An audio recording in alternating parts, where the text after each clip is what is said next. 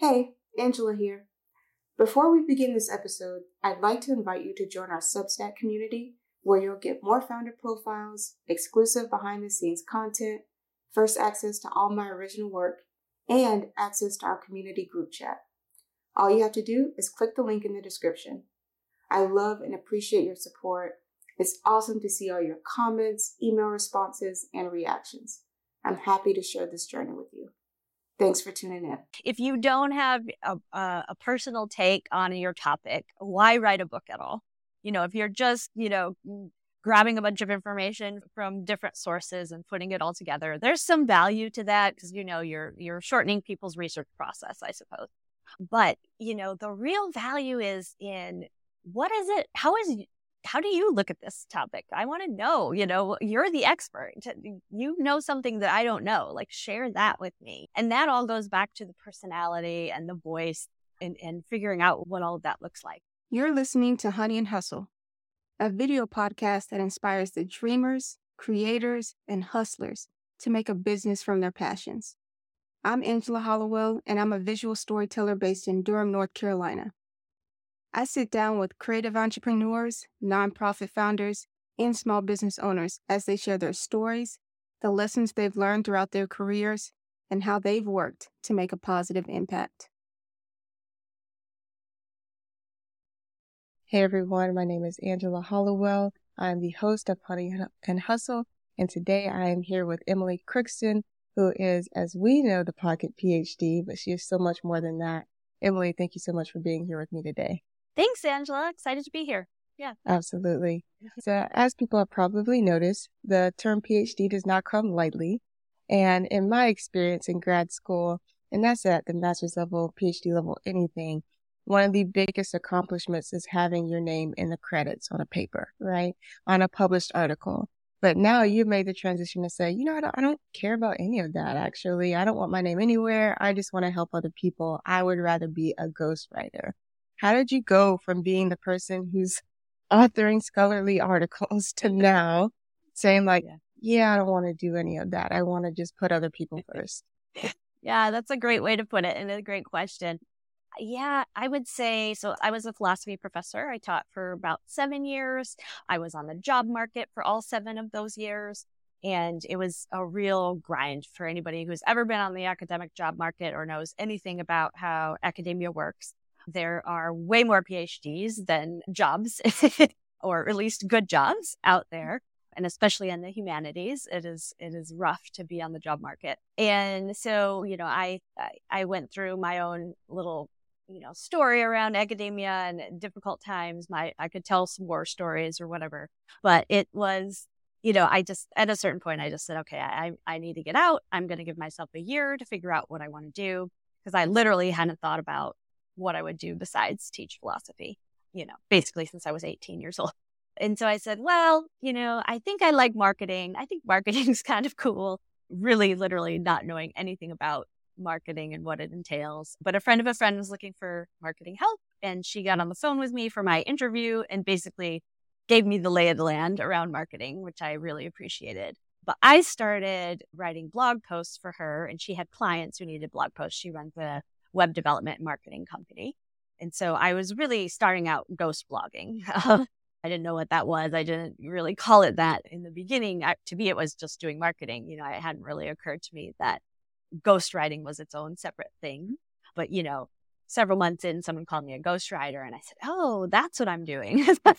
And, not having credit, to me, I've never really felt like, oh, this person is stealing my ideas, or, oh, I'm giving away, I'm giving away my ideas or something like that, because the people that I work with, to do a really good job ghostwriting, it's a really collaborative process. They bring their ideas to the table. I write them, it's almost like a mind meld. And, I don't ever feel like, oh, I wish I had credit for that, because it's not in my industry. It's not, it's not usually a topic I know anything about. I'm really an amateur, which I think helps me to write well, because I'm kind of in the position of being their reader, their target reader. So I really like the collaborative side of the whole thing. And I get compensated well. So that also makes it feel better than academia where you're spending hours and hours writing a paper that maybe 5 people read. At least the work that I help get out into the world gets read by bigger audiences, which makes me feel good. That's awesome. So I want to dive into 2 separate things that you talked about, which again, when I think of writing or professional writers, I think of pretty much a solo person, somebody who wakes up, has maybe a writing routine of some sort, whether they're working for themselves or working for other people, but somebody that has a writing routine, they're largely just like sipping their coffee, getting some morning light, Hopefully. write in their leather bound journal for a set amount of time, and then they go back and edit it at another time. And then maybe they have the client look over it and give edits or revisions, and then they're pretty much good to go and they're on to the next piece, however long that takes. But you're saying it's a little less like that. It's a little less solitary.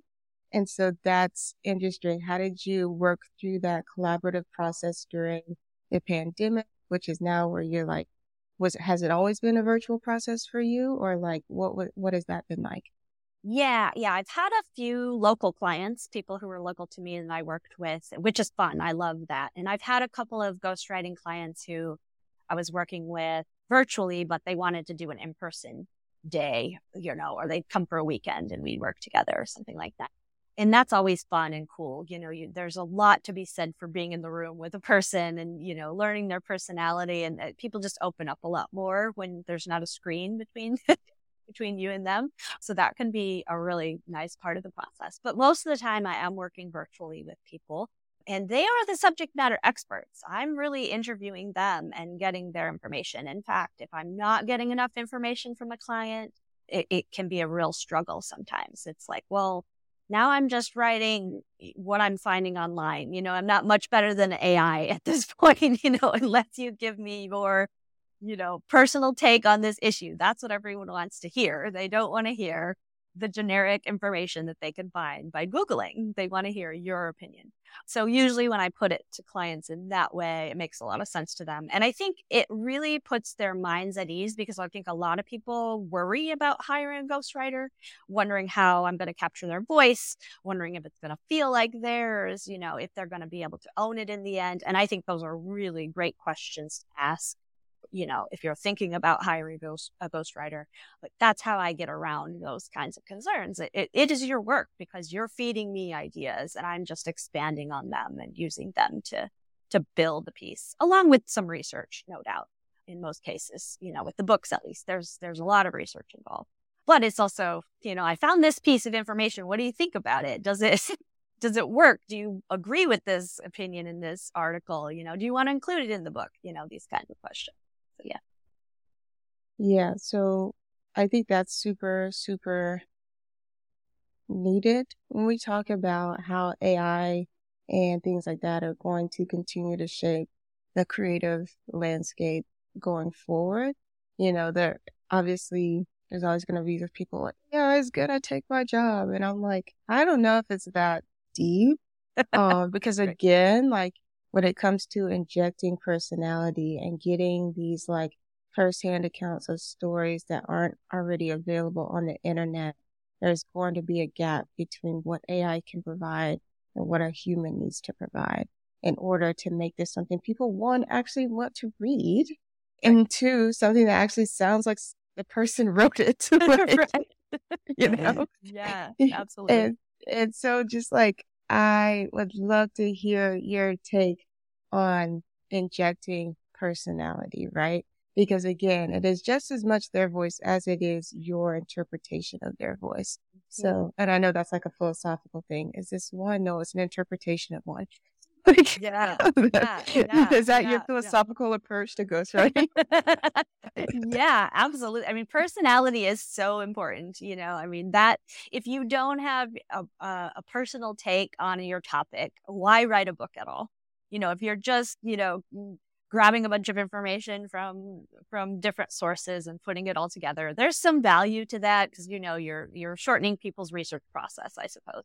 But, the real value is in what is it? How do you look at this topic? I want to know, you're the expert. You know something that I don't know. Like, share that with me, and And that all goes back to the personality and the voice and figuring out what all of that looks like. But the other piece of it is that I think the piece where a ghostwriter can really be helpful is, I have a lot of distance from what we're writing, and I can sort of look at it and say, what here does your audience really need to hear or want to hear? So then I can kind of tailor, the direction of the conversation can go where you might not take it, because that's, what I'm seeing. And from my expertise that I bring in, well, I know what audiences what would resonate with your audience. I have ideas about that.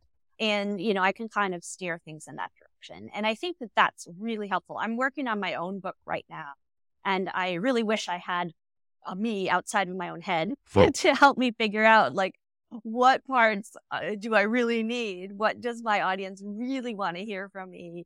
And luckily, I have a good friend who's saying, this is what you do. This is your superpower. Like, this is your thing to talk about, and I'm like, yeah, okay, got it. I can go with that.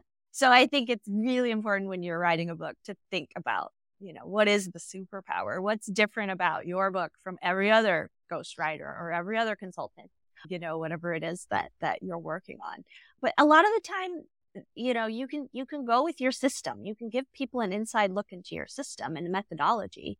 And I think sometimes people worry that they're giving away too much, and why would someone work with me if they can just buy the book? And I think, people are going to read your system and your methodology, and they're going to say, oh, she knows a lot more than I do about this. There's no way I could do this myself. I think that's the more typical reaction than, oh, awesome, I have a roadmap now. I can do this all myself. We're all looking for ways to outsource all kinds of things if we can. And why wouldn't you hire the expert if you had that option? Yeah. And I think, honestly, either way, the person benefits, right? If they have a roadmap and they're like, oh, I got some value out of this, aren't they more likely to tell someone else and share that with someone else who may be looking for it? And then if they're like, oh, wow, I got an introduction, I learned something, now I'm ready for more and to dive deeper because I feel educated about the topic and I know what to ask for now from this subject matter expert. I'm ready to dive deeper, maybe, invest a little bit more.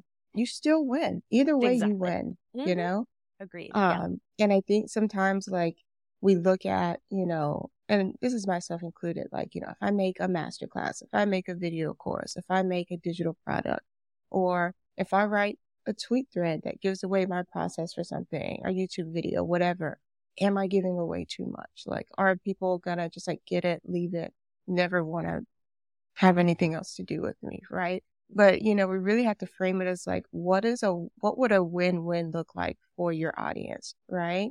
Mm-hmm. And that's in any industry, in any way, like, what does a win-win look like for them? And how can I provide that in a way that feels authentic to me, right?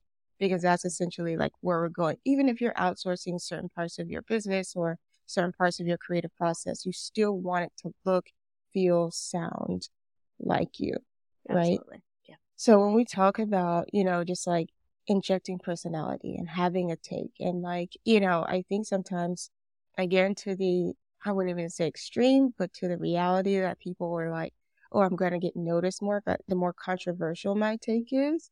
But that doesn't have to be the case more often than not. It can just be like something that has been accepted in an industry that you're bucking the system on, right? Mm-hmm. That really, like the 4-day work week. That's not necessarily like hurting anybody's feelings if you work 4 days a week, but it is a buck to like the traditional work week system. And so that's like an opinion that can get you far. Like, how have you talked clients through it? And like, clients can be anyone, right? It can be like thought leaders, it can be entrepreneurs, it can be, business owners, anybody. Like, how have you talked people through like how to develop an opinion that you can translate in your marketing? Yeah. This is something I've been thinking a lot about lately because, if you want to be a thought leader, you're absolutely right. You could share the best practices. You can share any kind of educational content to help your clients.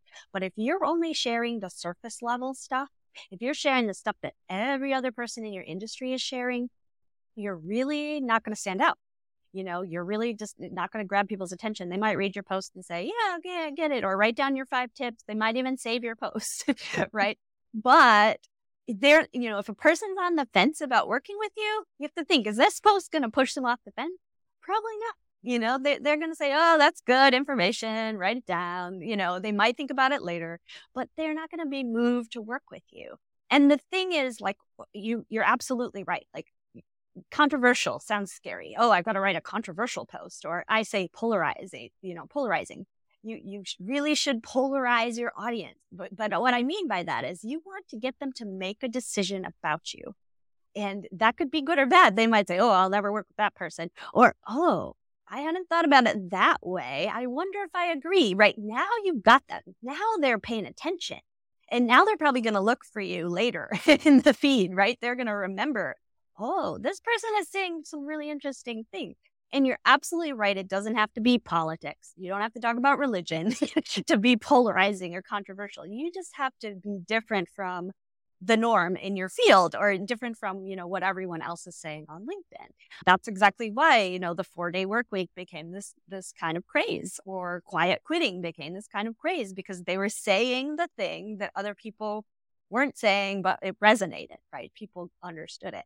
That's the thing you kind of want to figure out, and I really like the question, if someone is on the fence about working with me, what would shift them off the fence, right? And thinking about that question before you start writing your posts on LinkedIn or creating your blog or whatever it is, whatever kind of content you're working on. But yeah, it's scary. And I want to acknowledge that it can be scary to share those kinds of ideas, the thing, that thing that deep down in your gut that you've always wanted to share, but you're never quite sure how to say it, or you just haven't been bold enough to say it. Put it out there and see what happens. That's kind of my biggest piece of advice, just dance along the edge of your comfort zone for a minute, see once you see that the world doesn't fall apart, I think it gets a little bit easier to share those kinds of things.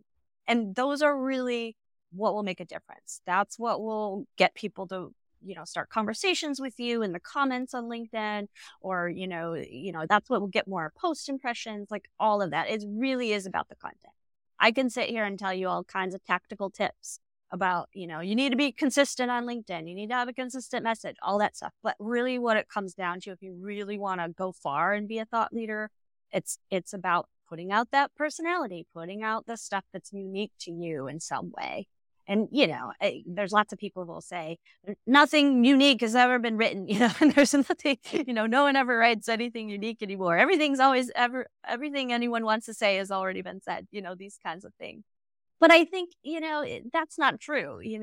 For the moment, for the place where we're at, there are ways to, be unique and stand out. And that's really what it's about. It's not about reinventing the wheel or, inventing anything. It's just about your take. People are curious about what you think, and leaning into that kind of, place with it. This episode was recorded using Riverside. Riverside is an incredible video recording and live streaming tool for video podcasters and video creators. With the ability to record videos up to 4K resolution, all participants have access to active local backups, which make poor internet connections and lagging audio a thing of the past. If you're ready to upgrade the audio and video quality of your show, please be sure to check out the link in the description to experience Riverside for yourself. Now, back to the show. Yeah, I think, again, going back to what we are currently accepting as the norm in this era of building a personal brand, right? That grows your business, if you will. I think that's everybody's goals. Like, how can I be unique? How can I be unique? Right. And sometimes they forget anything rational to do with their industry. And they're like, how can I be polarizing? Get, these certain number of people here, which of some of us, yeah, you've helped people make a decision about you, but is it the decision you really want them to make in the long term? Is that really what you want associated with your name? Is that the most important thing about you, or for someone to know about you if they want to work with you? And I think I love this quote from Cornell West, which was everything that is new and nuanced is built on something previous, right? Anything that you're adding to the conversation, again, is an addition. It's not you're creating a new conversation, or that you need to create a whole new conversation.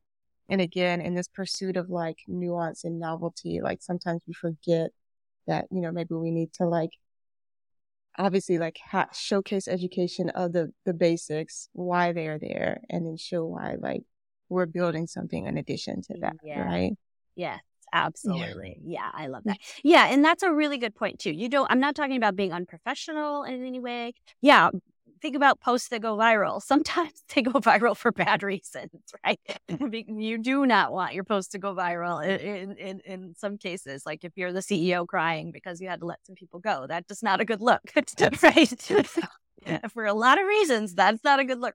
And so, yeah, that's exactly right. That's not what I'm talking about. But absolutely, yeah, I love that. Putting your spin on something that's already been said or something that makes sense to people. You absolutely want to start from that common ground. Because if you're too far out there, people are going to be like, what? So they're not going to get it. So yeah, finding that happy balance that, again, helps people kind of make a decision about you, I think is where you want to be. That's the sweet spot.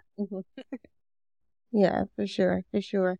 So going back to something you said that I think is really important, right?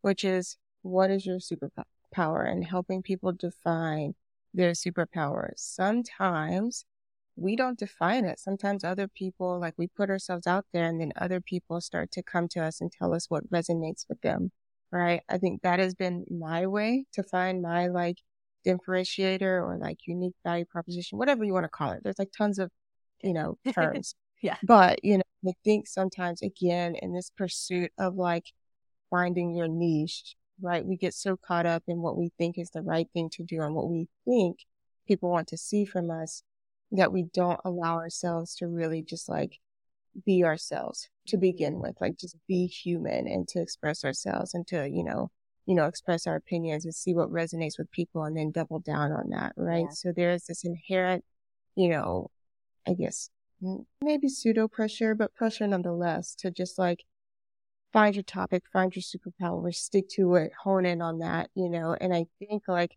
for the people who ascribe to that strictly, they get burnt out on that because they're like, well, there's more to me than that. And I haven't really, because I focus so much on this one topic, I haven't figured out how to inject other parts of my personality into this. Yeah. And not only let people know what I'm good at and what I know and what I'm an expert at, but who I am now too, like in addition to that, and what about me lends itself to this industry or this field that I'm in.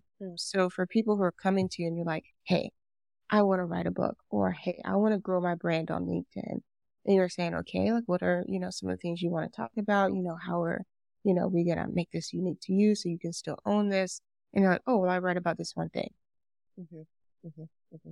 Maybe they write about, maternal and child health, but never talk about the fact that they're a mother. Never, you know what I mean? There's some gaps there, right?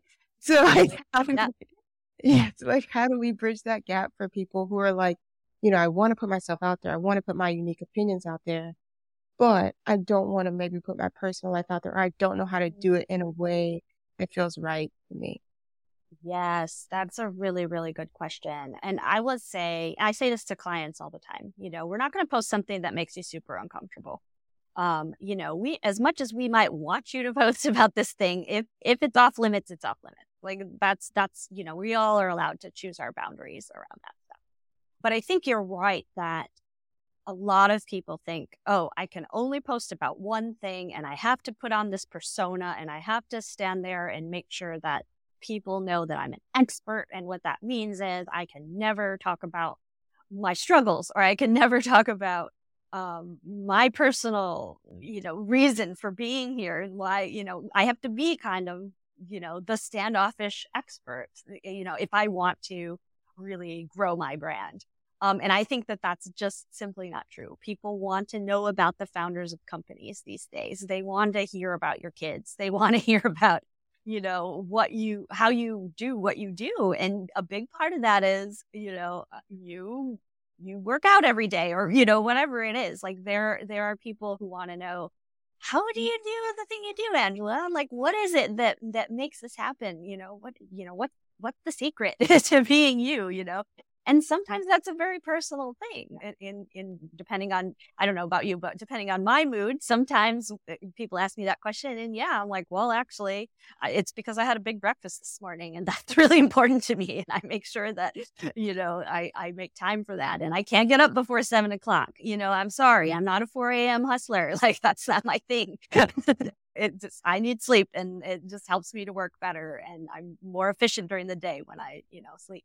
So, there's all these things that you can share, and you can share them in a way, I think, that allows you to be as vulnerable as feels good to you. You don't have to share it in the same way your friend does, or, the people who are always posting selfies or something like that. I think it's actually better to post the personal stuff rarely, because then people are really like, oh, that's interesting. She doesn't usually post stuff like that, so this must be really important.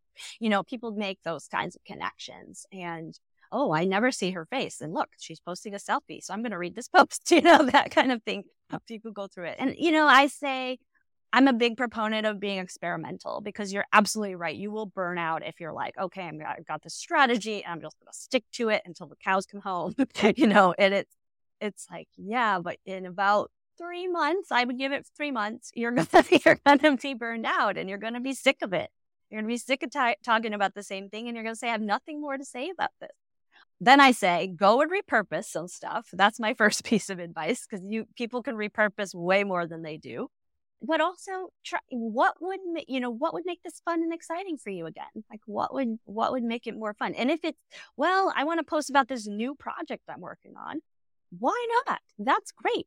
It's nice if it connects up with the stuff that you're doing now. So you look for those connections that you can bring in, but you don't have to stick to just one thing all the time. I mean, I know that that's sort of the conventional wisdom and advice, but for me, that doesn't work. I will get burned out. So I've got to figure out ways to make it fun for me. And one of the things I think makes LinkedIn fun in particular is connecting with people and starting conversations. So that's what I'm always thinking about when I'm writing. I'm like, what will start a conversation? Who will comment on this?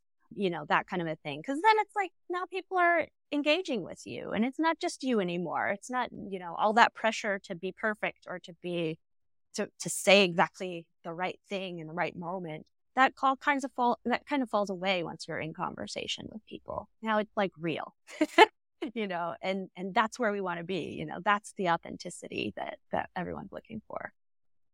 Yeah, I mean, my favorite thing about LinkedIn, especially for creators, a lot of creators don't like to use LinkedIn. And, I maybe haven't been doing the best job about preaching the gospel of LinkedIn, but basically, like, my thing is, a lot of creators are like, I don't get it. Like, I'm not a professional anymore. Like, I don't want to be forced to stick in these like rigid, whatever, I want to post my art. I want to post what I'm working on. And there's space for that. Absolutely. Obviously, there are some creators that are doing absolutely incredible on LinkedIn, posting and being vulnerable about their process and, what they're going through as a creator and sharing their work, like doing a really big mix. And I think too, sometimes we get in these modes where like, well, I have to post this, in order to do this. And that's the only type of stuff I can post because that's what people care about on this platform. And it's like, well, not necessarily. Like, and you'll see that as you get more comments, especially for me, people are way more relaxed in the comments, right? And that's what you want. That's what you want, right? You want to get past that, like, online demeanor, online persona, where people are like, yeah, I hate this too, or yeah, I love this too, or right. Yeah, I've been thinking about this as well. Glad I'm not the only one, or like, get some thought provoking can happen, and I think that's beautiful. So agreed. Yeah, it's first and foremost a networking platform. So if you would go to a networking event and share about your art or share whatever you're working on, like, great, then do it on LinkedIn. There are people who want to hear that. It might take time to find that community, but they're there. Yeah, I think everyone is on LinkedIn these days. Yeah. Yeah, for sure. So I think this is a great question to end on. And it's really, again, going back to LinkedIn. Obviously, I know this isn't the only ghostwriting that you do, but going back to LinkedIn, I think LinkedIn is also unique in that it is built for mutual connections. It's not just like, the thing about following your followers versus connecting. That's like a relatively new thing. It is still very much structured as if like I'm sending you a connection request in the hopes that you will also like want to be connected, not just like I'm following you for content and like, I'm following you as a LinkedIn top voice or whatever. Like, we are connecting with people we genuinely want to engage with, learn more about, share with, all those types of things. And I hope that they continue to stay structured like that, because I think it also takes the pressure down of like, why am I not performing as well? What does my follower count say about me? Like all these things that, quite frankly, I think became a little more toxic on Instagram, right? Like, every time the algorithm changes, it's like people get upset because now they're feeling, dismayed that their content isn't hitting the right people, right? And like, oh, I got to do X, Y, Z to feed the algorithm to get my followers up, to get my engagement up.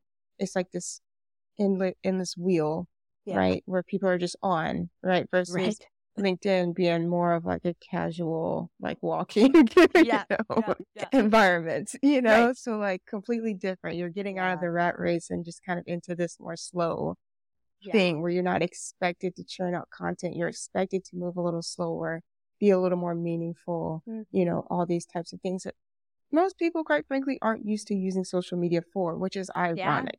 Right. So as a writer, when you're like, okay, I want to focus on, or I'm willing to focus on being a ghostwriter for someone's LinkedIn account, like what were some of the things that set LinkedIn apart for you? And for, again, people on the fence about posting on LinkedIn, what would move them off the fence and maybe make them interested in engaging on this network? Yeah, great question and setup. Yeah, you're absolutely right. I also appreciate the way LinkedIn works. It's pretty much the only social media I could ever see using for my business. I have personal accounts on Instagram and Facebook, and I like to go there occasionally when I'm chilling, But with LinkedIn, it's where people go when they're looking for professional help.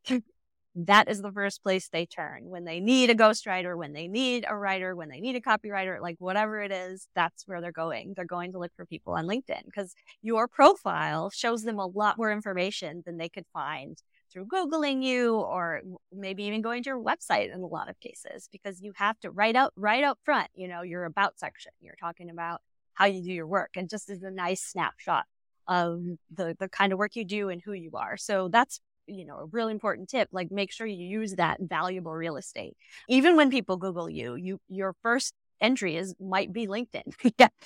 So people are going to come to LinkedIn, to find out about you. So that's one thing.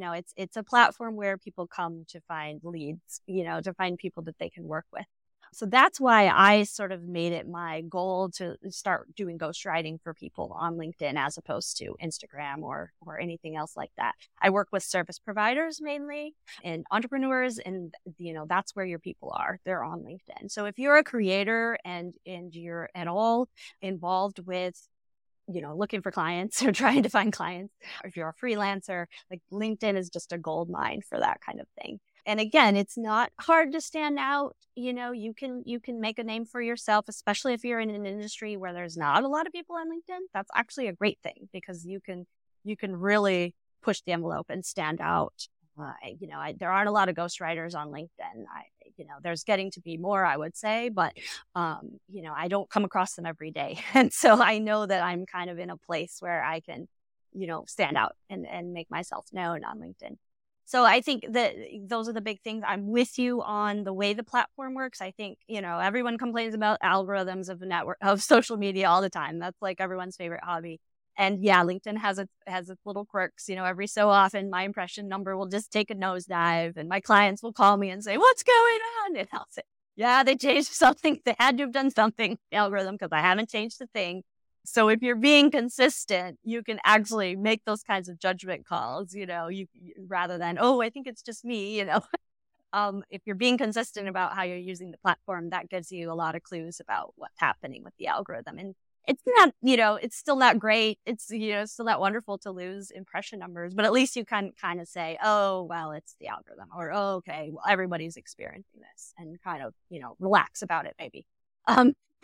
So, I think it's a really great networking platform. I love networking in general, which I'm surprised about because I'm actually really introverted.